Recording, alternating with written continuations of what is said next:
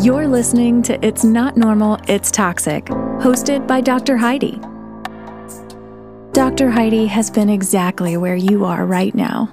She's walked through the fire of toxic relationships and has now dedicated her life to help others do the same. Living in a toxic environment can cause the damaging behaviors of others to become normal, leaving you feeling hopeless and desperate. Learning how to recognize the toxic traits and understand why they occur is the key to taking your power back. Now is the time for you to gain your self-worth because you're worth it. Discover who you really are because you're awesome. And realize it's not normal. It's toxic. Hey everybody, welcome back. You're listening to It's Not Normal, It's Toxic. Rid your life of toxic people. This is Dr. Heidi. A huge thank you to those of you who were on the most recent podcast episodes. It is huge for both you and the listeners to hear stories of other people who are going through similar situations. The response and the connections that were made through the listeners relating to those stories have been enormous. And that's the whole purpose of coaching with Dr. Heidi is I don't want anybody to feel like they are going through this alone. I remember when I was in the toxic relationship in my life, I literally thought I was the only one in a situation like this. And it's easy to feel that way when you look outside the doors and everybody else seems to be doing great. But, to you, from other people's perspective, you seem to be doing great too. So it wasn't until, I started realizing I was not the only person in this and started realizing that if I would have had some connections with other people who had experienced and who understood it, maybe I would have been able to change the length of that relationship or some of the dynamics of how that relationship went down and how that relationship ended. But my mission is to make sure that you guys don't feel like you're going through it by yourself. And that's the whole reason for this podcast. It's the whole reason for the Facebook support group. It's the whole reason for my coaching programs. It's the whole reason for my private coaching. So you can have someone in your back pocket reminding you that you are not alone. Now, today, I want to talk about something that I actually had somebody write in a few weeks ago and ask if I could please do a podcast on this. And I started thinking, they're exactly right, because this is why I ended up in this relationship. And this is why I stayed so long in this relationship. And this is why I went back so many times in this relationship. So the question I'm going to try and answer today is, why do we feel and struggle with feeling sorry for the toxic person in our life? Now, generally speaking, if I were to describe you as a listener, I'm just going to throw this out there, but I'm going to guess it would sound something like this: sensitive, caring, you're kind, you're a helper, you're the problem solver, you're the giver, you're the fixer, you're the supporter, you're the conflict avoider, you're the peacekeeper, we're the fire putter outers, right? And all of those traits fall under a personality that carries a high level of empathy. Okay? We experience other people's troubles and we do what we can because we can feel what they're going through. All these things involve maintaining our emotional peace, both within our own lives and within the lives of anybody who crosses our path. We take other people's feelings very seriously because we know and can relate to how they feel. Okay? The toxic personality, and we know toxic is not a diagnosis. Toxic is an adjective that is used to describe a person with a personality that is not healthy for you mentally, physically, or emotionally. If we take that personality and we go back to the basics of what governs them and what motivates their behavior, it's the feeling of security in themselves. They need to feel things like control, power, and they need a constant supply of attention. And they get this from other people in their lives so that they can achieve this overall feeling of security in themselves. Now, if you had to find people to place in your life that would give you the feeling of control and power and get a lot of attention and, that would admire you, what type of person would you look for? Oh, the kind, caring, helper, problem solver, conflict avoidant peacekeeper, correct? In other words, they will look for someone with a high level of empathy. Okay, on the flip side, your normal toxic personality does not have a high level of empathy. So what does that person look like? They're usually very critical of others, critical of situations. They're blaming. It's not their fault. It's your fault. It's the weather's fault. It's the dog's fault. It's the boss's fault. It was never their fault. They seem to be very non-forgiving. They don't really forget the past. They tend to hold grudges because that gives them a little bit of power. They're very opinionated and expect other people in their lives to accept their opinion and agree with them.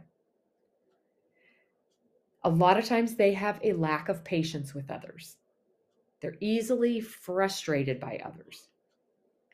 They seem confused or baffled by other people's feelings.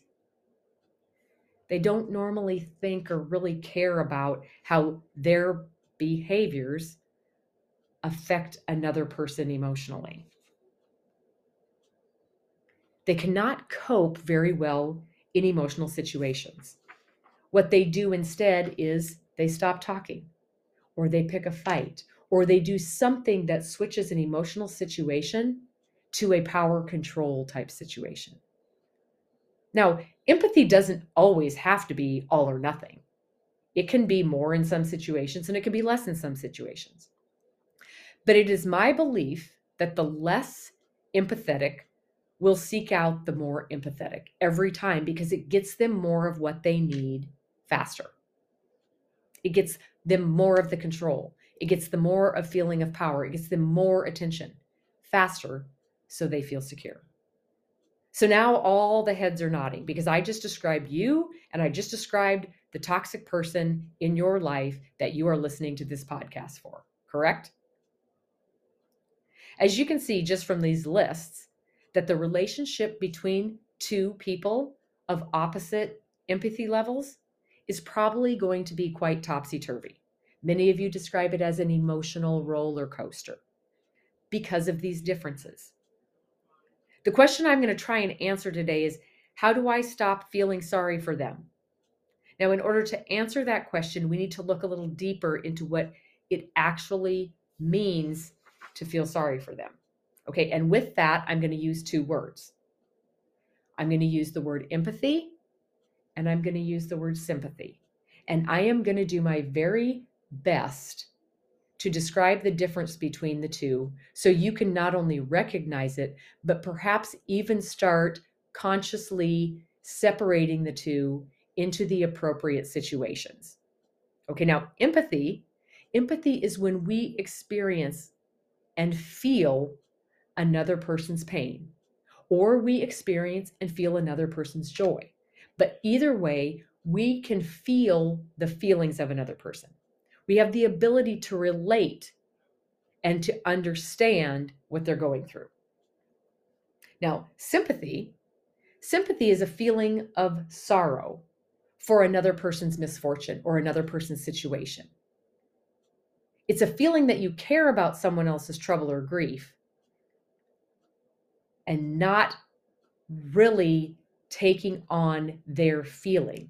But you do feel sorry for what they're going through, but you don't have this ginormous urge to fix it for them. Empathy is very internal. We actually feel what the other is feeling. So the reality of the situation becomes internal to us. Thus, feeling the need to fix it and carry them through because we know exactly how they're feeling. Now, sympathy, on the other hand, is much more external. You feel sorry for someone who has, say, lost a loved one or even lost a pet. You can still feel sorry for them, even if you can't relate exactly to the situation, because you care about people. But we don't share in the emotional feeling. We don't share in their emotional pain when we are sympathizing. So let me tell you a story. This is just a scenario, but it's the story of the bully on the playground. Okay, we have one child who is maybe a little smaller in stature and maybe a bookworm and maybe a lot quieter, who every day before lunch gets pushed down on the playground and gets his lunch stolen by a bigger, meaner child. Now, in this scenario, who do we feel sorry for? Okay, most of us listeners are immediately going to feel sorry for the child that's being bullied because we can empathize with that pain. We can feel what they're feeling. Okay, until we find out that the bully has a very bad home life and they survive on their own and they don't have friends. And the reason they're stealing lunches is because they don't have any food. Now, who feels sorry for the bully? We initially felt so bad for the child that was being bullied because we could feel his pain. But when we heard that the bully has a tough life, we had a hard time not feeling sorry for him in that situation too. So here is an instance when we should and can empathize with the child that's being bullied because we can feel the feelings and we understand that. But we should sympathize with the bully because regardless of his situation, his behavior is unacceptable. So, what can we do so that we feel like we fix that situation? Well, we don't allow the bullying to continue just because the bully has a bad upbringing and doesn't have a lunch. But we can find the bully the resources that they need so that they can change their behavior. When we run completely off of empathy, we allow bad behavior from others. Sympathizing is saying, I feel sorry for you, but that does not excuse your behavior. Many of you ask me, so again, how do I stop feeling sorry for them? You don't have to stop feeling sorry for them. You can still care about them and the things that they are going through, but you cannot continue to empathize with them as it allows their bad behavior to continue. Because in order for you to empathize, we allow the bad behavior to basically disappear. Empathy is a very present feeling. They are hurting. You feel it. It sucks. You want to fix it for them. So you back down so that feeling goes away, forgetting entirely about the bad behavior. Sympathy is more of an ongoing state as opposed to an immediate present state. They are hurting. You can see it. It sucks for them. But why are they in this situation? Oh, because they treated you badly. Sympathy doesn't cover up bad behaviors. It accepts it for what it is, but it doesn't make it disappear or make excuses for it. Empathetic people run off of feeling and emotion. Sympathy runs off of logic and reality. If you are feeling bad for your toxic person in your life, ask yourself, what got them to this point? Okay, it might be a diagnosis, it might be a traumatic upbringing, it might be an addiction, because those are all things that would cause insecurity in a person. And it's more often than not what has brought on their bad behavior. Now they're feeling bad, making you feel bad, and you don't like to feel bad. So we once again forget all the bad behavior so that the bad feeling in ourselves goes away. If you are empathetic, that's great. Empathy is a great quality to have. I am very empathetic. I can feel what other people are feeling. But like in anything, we need to set boundaries and we need to learn to protect ourselves. We have a precious gift by being empathetic. And we have to be responsible in how we distribute it.